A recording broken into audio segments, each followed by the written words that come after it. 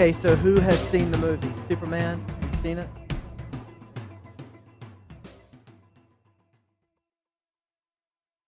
Perfect. That's the response I was hoping for, actually. No.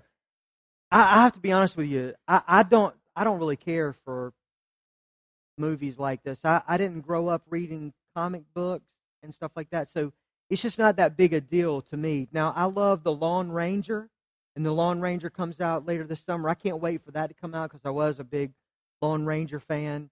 But I just never really cared much for the superhero kind of movies. They just don't do that much for me. But what I do like about at least the concept of it, and you can find it in Superman more than the others, I think, even. There is this idea that the world needs a hero. And that's not just an idea, by the way. That is the truth. Not just a hero, not someone to just be heroic, but a savior.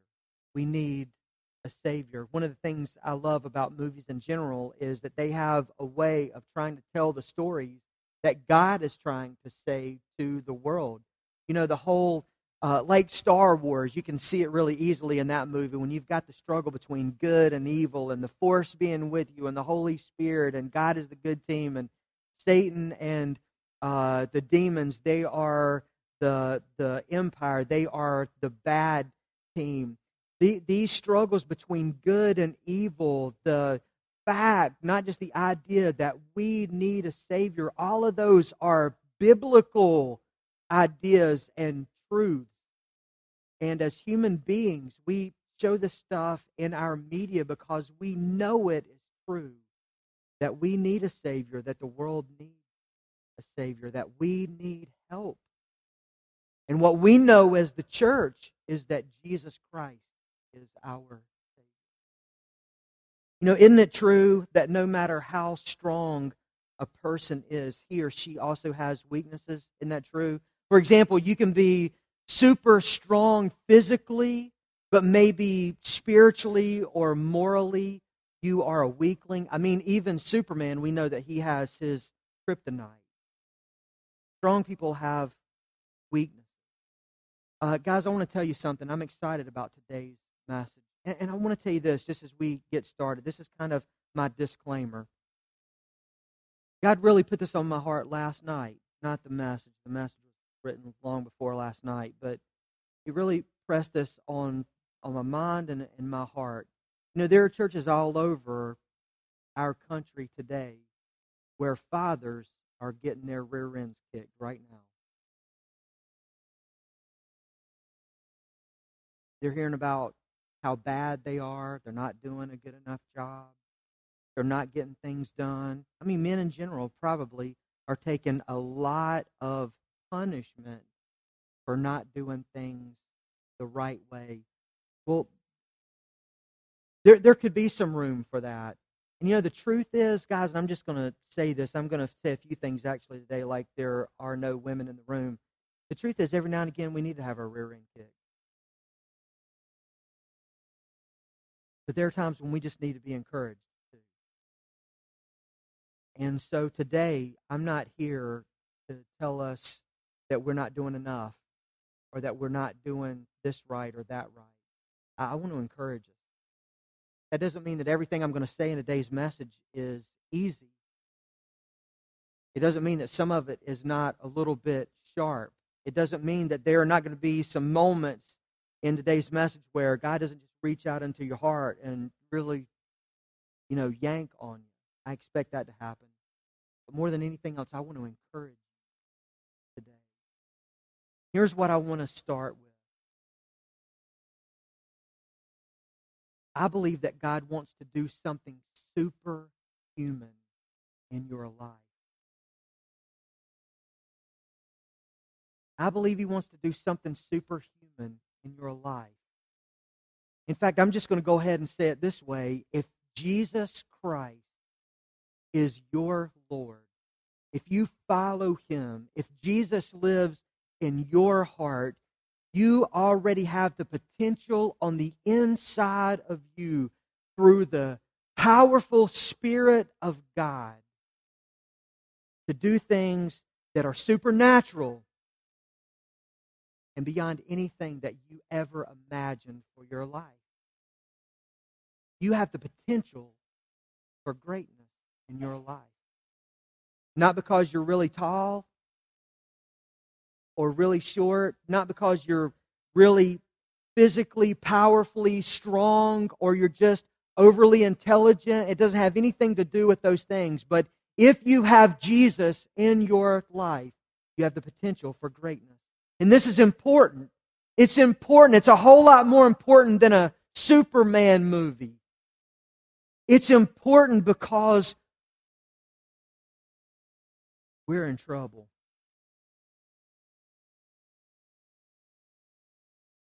Our country's in trouble. Our world is in trouble. The family is in trouble. And we're in trouble because there is a shortage. Listen to me, guys. There is a shortage of godly men in our world today. It's not a new problem. It's a biblical problem. It's an historical problem. I want you to look at our first verse today. It's Ezekiel 22, verse 30. And let me just tell you, while you're looking at that verse, I think it's going to be coming up on our screen.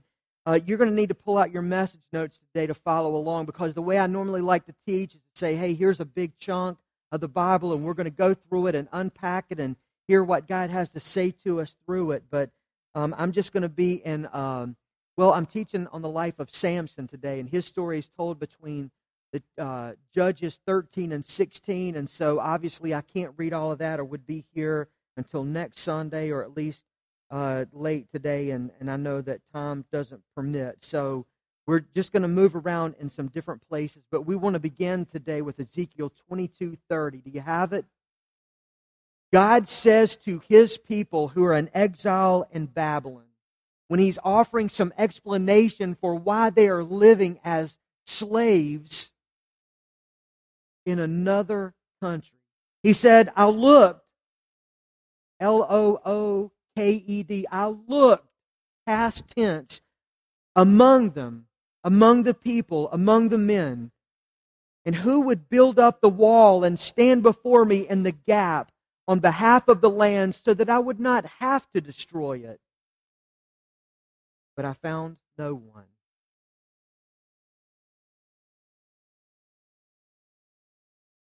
I looked for someone. I looked for someone who would rebuild the walls. I looked for a reason not to have to send my punishment. But I found no one. Now listen, when God is talking about a wall here, He's not talking about a wall that's made of brick and mortar. He's talking about a spiritual wall. And He's saying that there are no faithful people who have united together to resist evil. There's no one who will lead the people of God back to God. Now listen to me, listen. They were religious. They were religious. The people of God were religious. And so they tried to fill in some of the gaps, so to speak, with meaningless rituals, things that they practiced as a people of faith but had lost their meaning. They tried to fill in the gaps with sermons that were based on opinions, but not the Word of God and the will of God. So here's what happened. They put a Band-Aid over their spiritual wound. They were hemorrhaging. They needed serious surgery. They needed big, major help, but they just put Band-Aids over it. Or when they needed someone to build that spiritual wall, in a way of speaking, they just put some bricks around it and put a veneer there. It looked okay on the outside, but on the inside, where it really mattered, it was hollow and weak. Does that sound familiar? The world has never been more lost than it is right now, nor has it ever been more religious.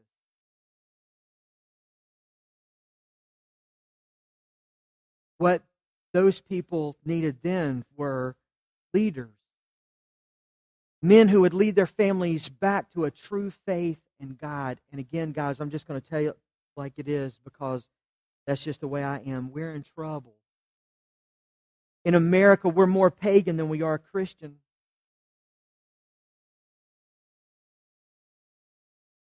It's not that we're just holding ground. We're backing up, and we have been for a while. Our country's in trouble. Our world is in trouble. Unless you think it's a political problem, I want to tell you that it is a spiritual problem. It's a faith problem. And we need some men who will be serious with God. We need some men of integrity and courage.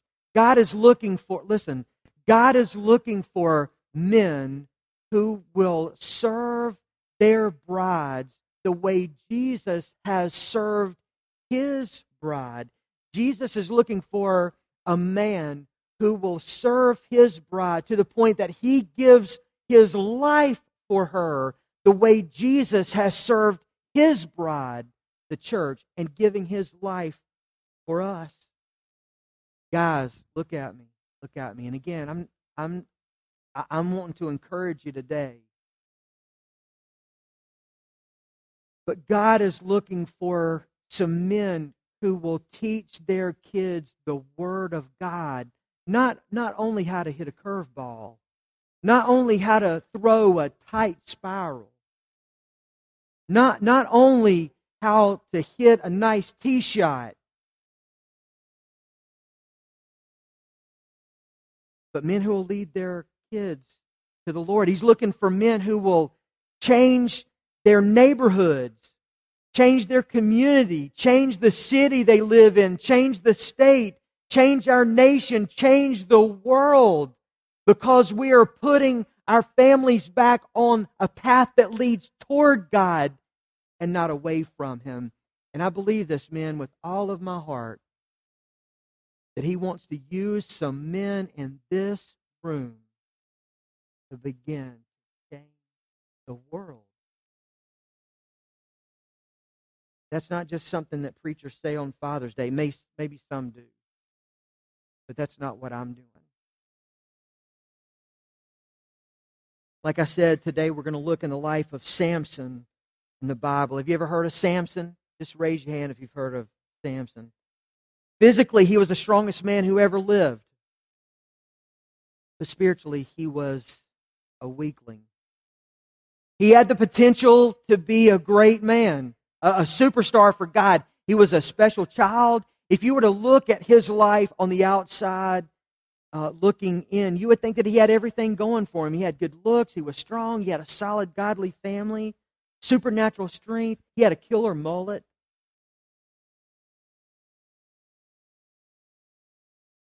His life was blessed.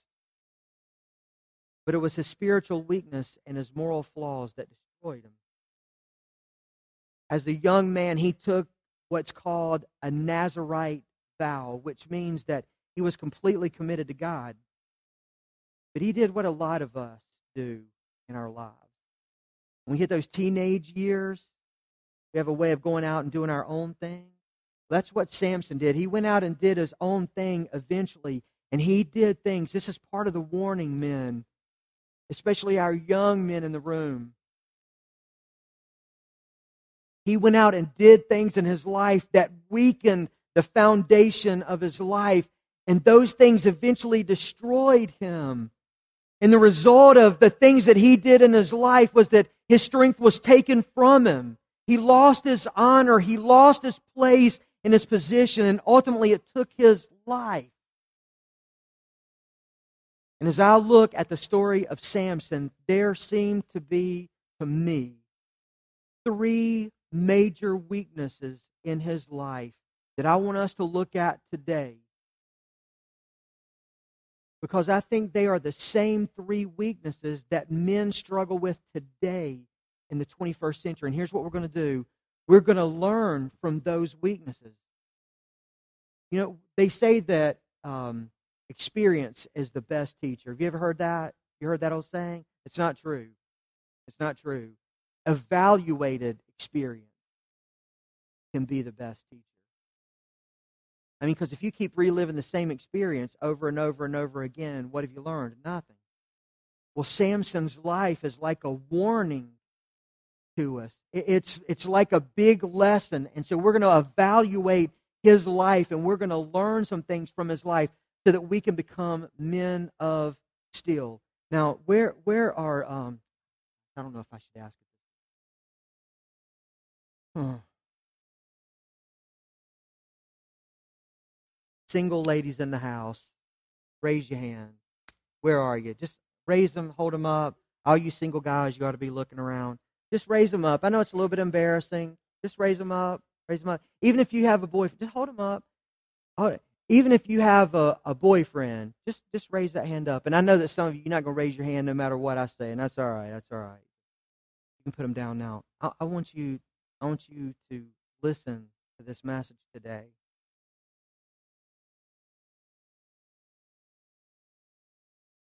You should pick a husband or a boyfriend. Let's start there. Let's start with boyfriends. You should pick a boyfriend. You should pick a husband based on more than a nice personality or money or great looks or a lot of charm. It needs to be based on something solid.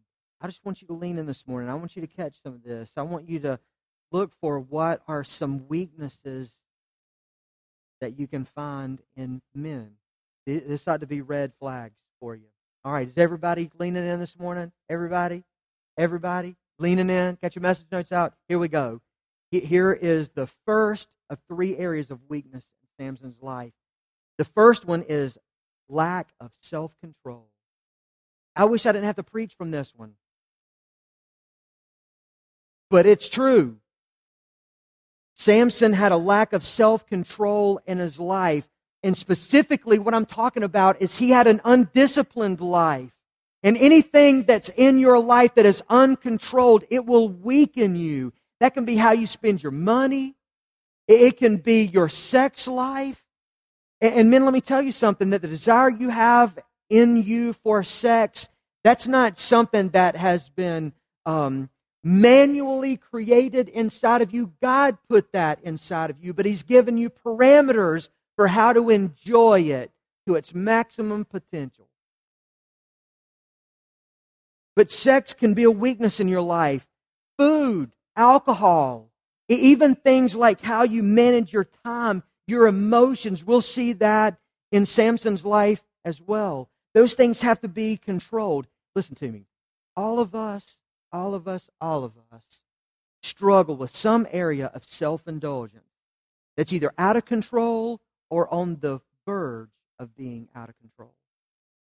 And when we first run into Samson in Judges chapter 14, we find out that his weakness is for women. Let me read you some verses from Judges 14, verses 1 through 3. Samson went down to Timnah and saw there a young Philistine woman. When he returned, he said to his father and mother, I have seen a Philistine woman in Timnah. Now go and get her for my wife. Because back then, almost all marriages were arranged by parents. He's saying, I found a hottie that's really turned my head. Go down and get her. She's the one I want. His parents speak back to him. Huge warning. There's big blinking signs going off here. Isn't there an acceptable woman among your relatives or among all our people? And I don't have time to go into our relatives part of things. You just insert your favorite state, or you insert your favorite little town or city. You make that sound however Gaston County you want to. No, I'm kidding. I'm kidding. Listen, I grew up in West Charlotte. I mean, what can I say? But just let that slide for now. The second part of that verse, the dad says, must you go to the uncircumcised Philistines to get a wife? But Samson said to his father, get her for me. She's the right one for me. You know what he's saying? In so many words, he's saying, I don't want to marry one of the good girls from around here. I don't like the way they dress as much as these pagan women. They dress better. I like the way they dance. I like the way they do their hair. I like their makeup.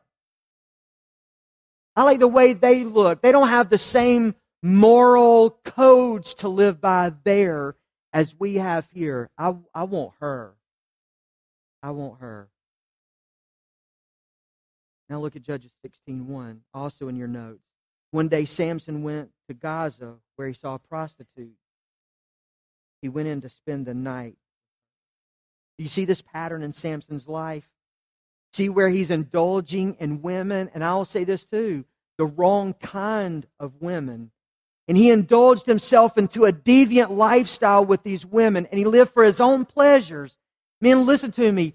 He decided it doesn't matter what God says about who I'm supposed to marry. It doesn't matter what God says about the kind of person I ought to be dating. It doesn't matter what my parents say about this. I don't care. I want this woman. I'm going to do my own thing. And so he did his own thing. But guys, listen. He paid a heavy, heavy, heavy price for it. The first big lesson that we learn from Samson's life is that strong people control their desires. Strong people control their desires. Samson's sexual desires were out of control, and it made him weak. And here's the danger. In Samson's life, as he's dealing with Delilah, the woman who finally brings him down, there were red flags. There were warning signs that should have made him wake up and run in the opposite direction. And young men, let me tell you something. That sometimes is your father's voice. Run away. There were warning signs. There were warning voices in his life. He should have run the other way. But the lack of self-control in the area of sexual lust, it blinded him to the dangers of sin. He was out of control.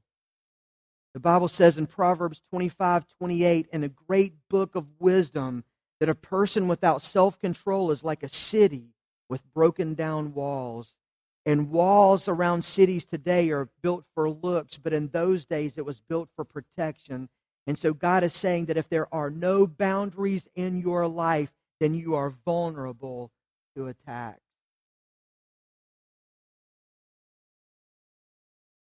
So the first weakness in Samson's life is the lack of self-control. But here's the second one, bitterness. Bitterness will weaken your life. When you look at the life of Samson, you can see that a lot of his life is filled with anger and resentment. He's always mad about something. You ever met a person like this? Doesn't have to be a man, it could be a woman. They're always mad about something. They're like a terrorist in the office. You can see them sometimes on Facebook or out on Twitter. That hothead, bad temper, out of control. Samson lived his life that way. He was always out of control. And listen, guys, he thought that being boisterous, being the loudest guy in the bar, being the toughest guy out on the ball field, he thought that made him strong, but in reality, it made him weak.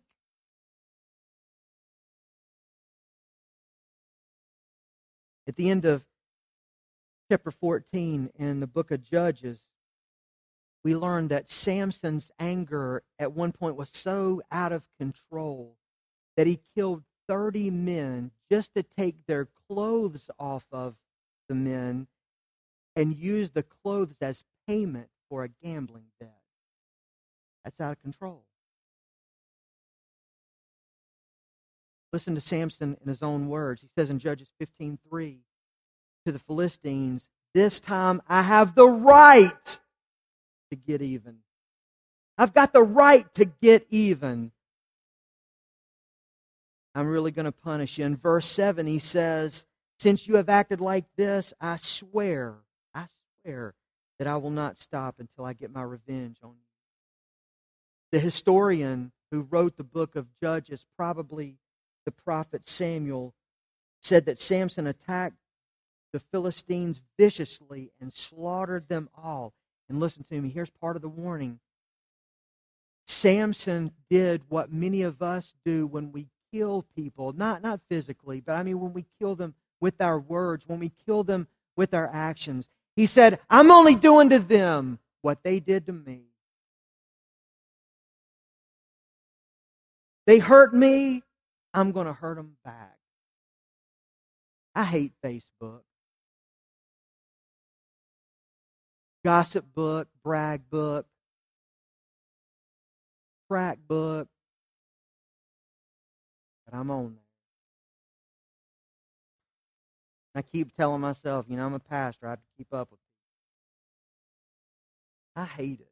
I was on there this morning for church. And there's a couple out in our community, and you won't know who they are. But they're separated. They're splitting up.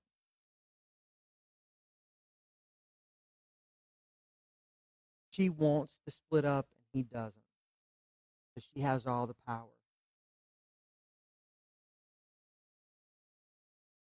And she posted this morning, I guess it was this morning, said, I'm so thankful for the people who are in my life, and I'm so thankful for the people I've kicked out of my life.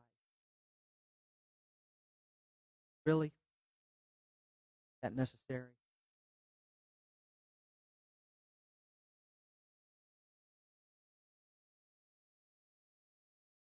Any reason to be hurtful like that?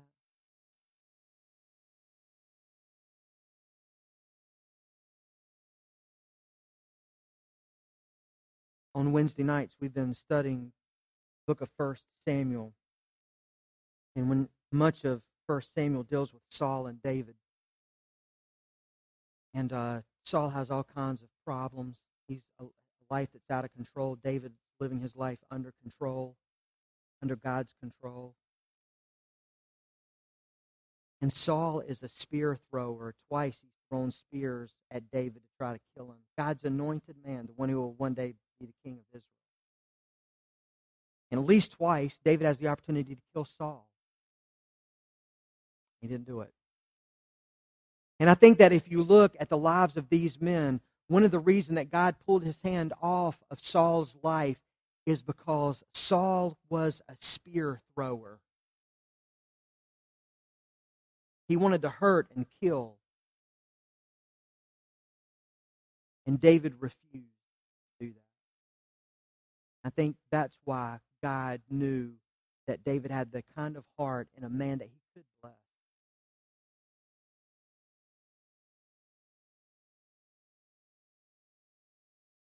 Some of you are here today and you're struggling with anger. You got anger built up in your life. And maybe it's anger toward your father, because maybe you grew up with a father who was just not there, or he did unspeakable things. Or maybe you're mad at a mother who didn't know how to be a nurturing mother, or she just looked the other way when you were being abused. Maybe you're angry at an ex-spouse, or you're angry at God, or at some friend that you had that betrayed you in some way.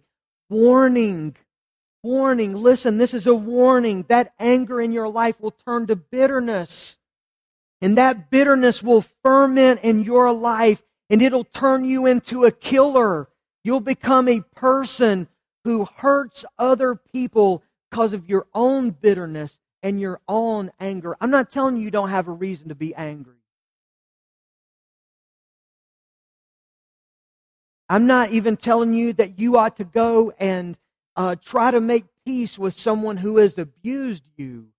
But for right now, today, in this message, I'm telling you that you have to figure out how to deal with that anger and move it out of your life before it turns to bitterness.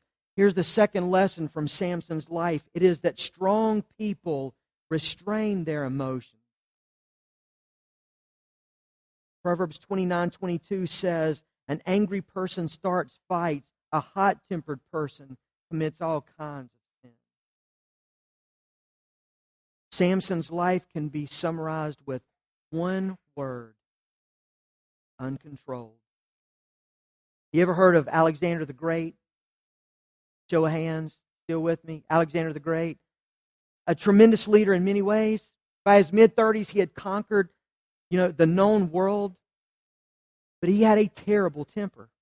And one day, out of a fit of rage, he killed his leading general, who was also his best friend. And after he realized what he had done, he just put his hands over his face and screamed out in despair, I have conquered the world, but I cannot conquer my soul.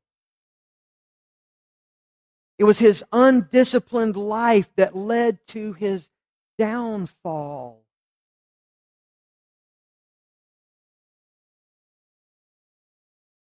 And there was a rage in him that just could not be soothed. He let it ferment in his life and grow out of control. Proverbs 29:11 says that fools vent their anger, but the wise quietly hold it back. The fools vent their anger. Sometimes I'll hear someone say, I'm just venting. Or, hey, I just tell it like it is, so I'm venting. No. You might be bitter. You might be a horse's backside. I don't know. The Bible says that fools vent their anger, but the wise quietly hold it back. And then here's the third thing in Samson's life that made him weak. It was his carelessness. He was careless. His strength came from God, but he constantly misused it. He was always abusing it. He was careless. His power came from a commitment that he had made when he was a young boy, when he made a Nazirite vow. And the vow in his life included things like no alcohol, and he had to be on a special diet, and his hair could not ever be cut. Now, Samson's hair usually is what gets the press in his life. But his real strength was not from the fact that he just had long hair. The hair was a symbol of a commitment that he had made to God. It was a symbol of his vows. It let everybody who saw him around him know that, hey, he's a Nazirite. He's made a vow to God. And then every time he looked at his 7 braids in the mirror, or when they would fall around his shoulders, he would remember that he's made a commitment to God, and that commitment is this: God, I'm going to live for you for my whole life. I'm going to live for you. But the problem with Samson is that he walked away from his vows. He sold out. He compromised. He didn't take God seriously. He took God and his strength for granted. He lived like everything was a big game. He lived like he was a playboy. He lived like he had a life of privilege.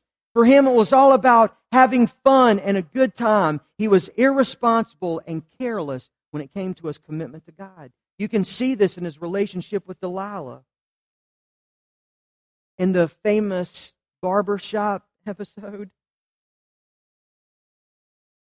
you already know that Samson had a weakness for women. 3 different chapters, 3 different women.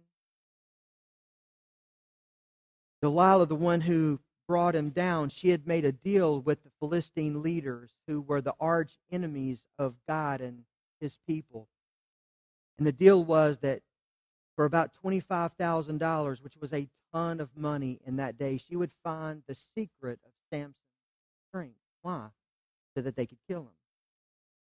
And 4 different times Delilah came with bribes. And wouldn't you think that after she had come a couple of times, it'd be like, okay, everything's not just right here? Because she would ask him, what is it, Sam? No, I'm not even going to try to talk in Delilah's voice, but you just add the sultry, pouty, sexy, whatever kind of voice there that she probably used. Tell me what makes you strong. And so he would tease her, and he would say, "Let's this, or let's do that, or you bind me up with new cords. That'll be the thing that does it." And each time she would call out for the Philistines, and they would come in, and Samson would just break off the ropes and kill the men who had come in to kill him. So when you think after a couple of times, he'd be like, "Hey, maybe this woman doesn't have my best interest in mind." And so you could say that he has more brawn than brains. But let me tell you what's really going on. Each time he was tempted, he compromised a little more. And it was his compromises over time that made him weak to the point that he eventually told Delilah, "It's my hair that makes me strong."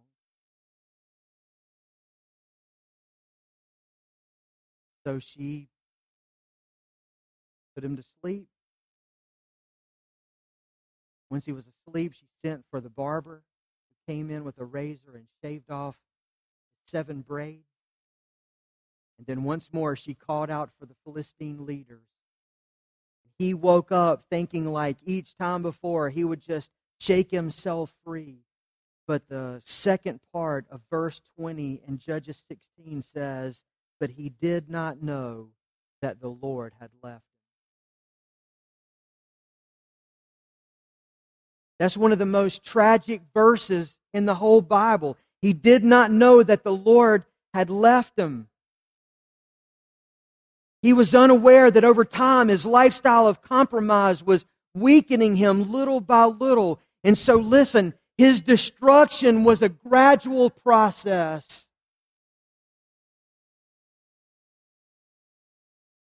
Nobody ever starts out in life by saying, "I'm going to be a failure." Last week when we recognized some high school graduates, and I know we have some big-time college graduates in the room right now, they're not thinking, "Wow, I'm trying to find that book that teaches me how to be a failure in life." No, they're starting life with high hopes. They're expecting and wanting the best. Nobody ever says, "I'm going to get addicted to prescription drugs. I'm going to become a drug addict." Nobody ever says, "I'm going to start watching this pornography until I'm hooked and I become an addict." Nobody ever starts out their life by saying, "I want to be an alcoholic." Those things happen a little at a time. Nobody ever begins a flirtatious relationship with a coworker thinking, "Hey, I'm going to have an affair that will destroy my family." Nobody does that. It happens a little at a time. And listen to me. Listen. It's the little things. It's the small steps. It's a compromise here, a compromise there that leads you away from God. And one day you wake up in your sin and you realize, "I'm so far away from God. How do I even find my way back home?" And here's the lesson. Strong people keep their commitments. That's where it began to break down with Samson. It's when he stopped keeping his commitments. Strong people protect their commitments. They don't get slack and careless with their commitment to the Lord. You've heard the old saying that a chain is only as strong as its weakest link. Well, a person is only as strong as his or her weakest commitment. What are you committed to? What are your commitments? Are you committed to the Lord? Are you committed to a church? Are you committed to your family? What are you committed to? Are you committed to the right things? Samson was only committed to one thing. One thing. Himself. And men, I said I didn't come to kick you in the teeth today, but listen to me. As someone who is on the tail end of the baby boomer generation and on the very front end of the buster generation, which just means I don't really fit in anywhere, I'm just kind of stuck in the gap. The biggest problem that I see with the men in the generation in front of me and the one coming behind me is that the generation in front of me, those men were committed to the wrong things. It was things they were committed to. And the generation coming behind me, those men are committed to themselves. It's all about me. Samson was selfish and immature. Totally undisciplined. And he did everything he wanted to do. And guys, listen to me. The deceitfulness of it all is that he thought he was the one in charge until one day he woke up and realized he was a slave. Discipline in your life will set you free, but if your life is undisciplined, you will be a slave to your desires. Want to know what happened to Samson? One verse, Judges 16:21.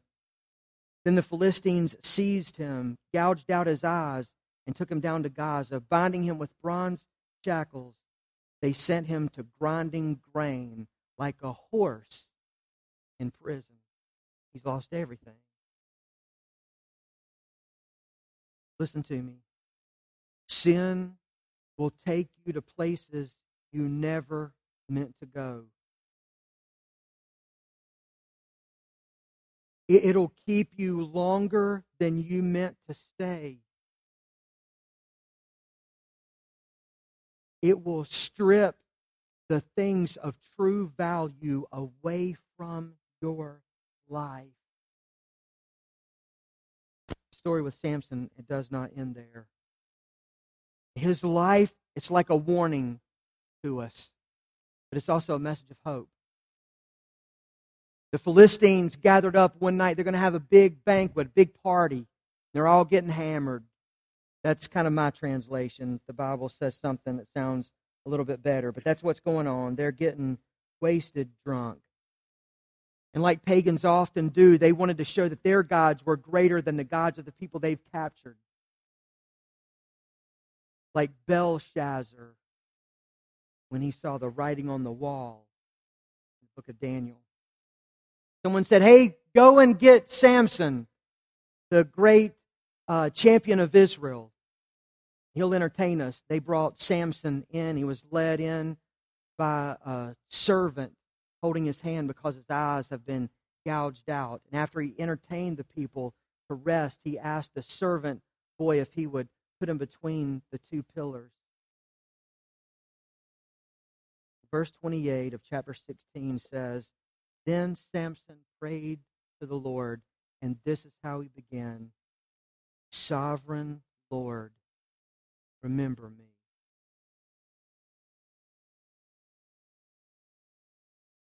Sovereign Lord, remember me. In that prison, grinding in a mill like an animal, he had time to think. And yes, his eyes were gouged out, but God had given him spiritual eyes so that he could see God. And he had time to think and reflect on his life and the mess he had made of it. And he, like the prodigal son, came to his senses and he prayed, Sovereign Lord, remember me. In other words, this is a man who's gone through some stuff. He thought as a younger man he had it all together, that he was the strong man. And he realized that many times he was weak and that his weaknesses became greater than his strength.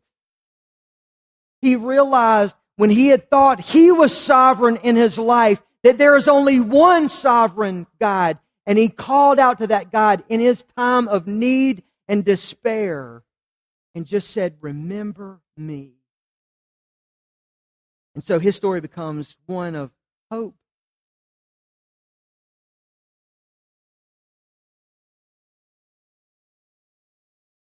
Because what happened is that while Samson was doing it his own way, living for himself, forgetting about God, not following through, God never gave up on him. Here's what that means to you and me. It means that no matter what a mess you've made out of your life, while you can't go back and redo it, you can start over. It just requires that you say, Sovereign Lord, remember me. Because while you've been out in the world doing your own thing, living any way you want to, not really keeping your commitment to God, maybe it was a vow that you made to Him when you were a little boy, but you've gone out and you've done it your own way, God hasn't forgotten about you. Samson did the moving, not God. God didn't move away from Samson. Samson moved away from him. And some of you this morning, you think that you are a long way off from God, and what you need to realize this morning is that you're the one that's moved, not God. But let me tell you this too, God pursues us. One of the greatest pictures of Jesus in the whole Bible is in Revelation chapter 3. When Jesus says, "Behold, I stand at the door and knock. If you'll open the door, I'll come in, and we'll have fellowship."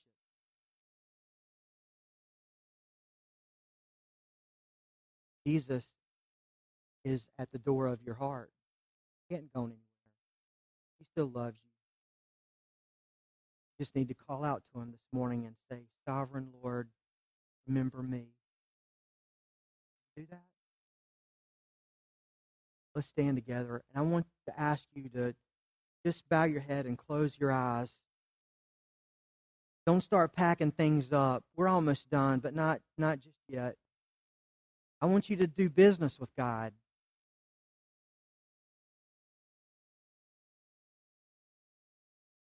This is the life-changing part. This is where you have an opportunity to respond back to God. And some of you today, you hear God speaking to you very loudly, very clearly, and He's saying, "I love you. I'm here. I've always been here."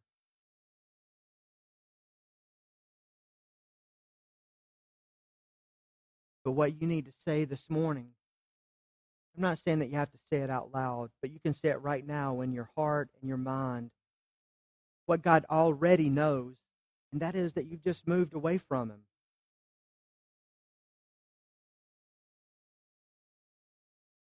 You made a commitment to Him one time, a long time ago, you just haven't followed through. Okay, so you've made a mess of things financially. You've made a mess of things relationally, physically, sexually. God says, okay, we can deal with all that. We can start over.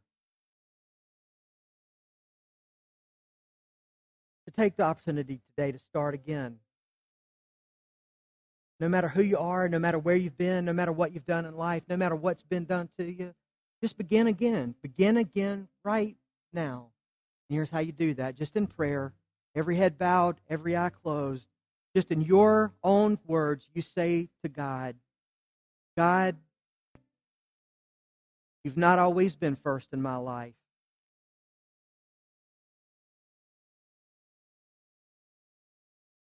Maybe you would say to Him something like, "I've let my own ambitions stand in the way of what you want for my life, and you want what's best for my life." Maybe you just need to confess to Him what He already knows. Maybe you just need to tell Him that you've blown it in that first marriage, or your second marriage, or your third marriage. Or maybe you've been messing up in your relationships. Maybe you've been a bad father. Maybe you've been a bad mother. Maybe you've been a bad son or daughter. Maybe you've been a bad friend. Just tell Him that. You need to get it off your chest. He already knows it. Just confess to Him what's eating at you right now. And now say, "God, in the best way I know how, I want to start over. I want to start over by giving you control of my life, where you're leading and I'm following." So now just say to Him, "God, in the best way I know how, I'm giving you my life. I'm repenting of my past," which means I'm stopping right here. I'm not going any further in the direction I've been going. I'm turning around. I'm going to begin following you. It's not anymore about what I want for my life. It's what you want for my life.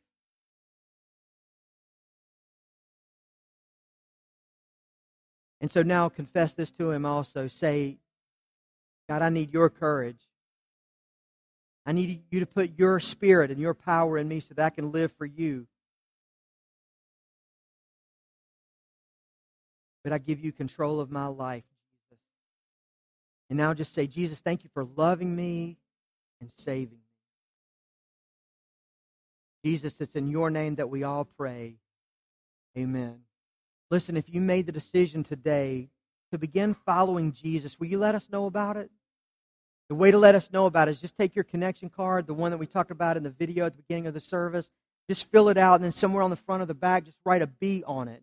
During this last song that we're about to sing together, our ushers are going to move to our exits, and on your way out, of course, thank you for leaving your tithes and offerings, but leave that connection card so that we can follow up with you this week and help you take some important next steps in your journey toward following Jesus. I want to say once more, that God loves you. He loves you. You know how I know that? You know how I know He loves you? Because He loves somebody as sorry as me. You don't know what kind of sinner I've been, but I do. And I know that He's forgiven me of my sins and given me a new life and a new way to live. And He doesn't just give that to preachers or people who are going to be preachers. He gives that to all of us. He loves you just as much as He loves me. He loves you just as much as He loves Billy Graham. In the sight of God, all of us are filthy sinners.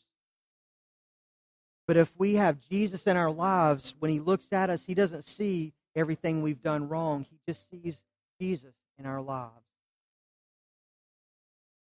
I don't know about you guys, but I'm excited about football season. I can't wait for summer camps down at Spartan. I just can't wait. I was listening to Steve Smith, one of our crazy wide receivers who has done some stupid things in his career. Somebody asked him about it the other day. You know, what would you go back and change? Or what are you hoping for in the future? You know, you only have a couple of years left, maybe. He said, I've had to learn as a man who has grown up a lot. There are 2 days I can't do anything about, yesterday or tomorrow. I can't change anything that I did yesterday, and I don't know what tomorrow holds. Man, that's a biblical truth right there. The truth is, you can't change anything you did yesterday. So in the name of Jesus, let that go.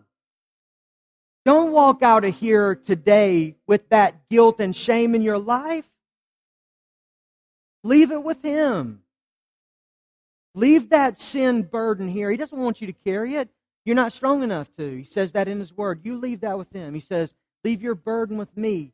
Take my burden on you. My yoke, my burden. You can carry those. You can't carry yours. I'll carry them for you. That's what He does on the cross. So don't walk out of here with those burdens from sin and shame. Leave those in here. And you don't know what tomorrow holds. But I can tell you who holds tomorrow. Jesus holds tomorrow. And the one that holds tomorrow loves you, and He cares about you more than you can imagine. So love Him back. But let Him love you. I love you guys, but more importantly, God loves you. I hope you have a great Father's Day. We're going to sing one last song because there's a bet between David and Cynthia that I'll cut the last song. And so I don't care if it's 1:30. We're doing this last song because I like Cynthia better than David.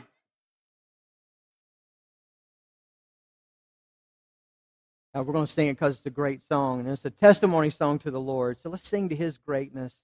And you have a great day. God bless you. And we'll see you next week. Can't wait for next Sunday. See you guys then.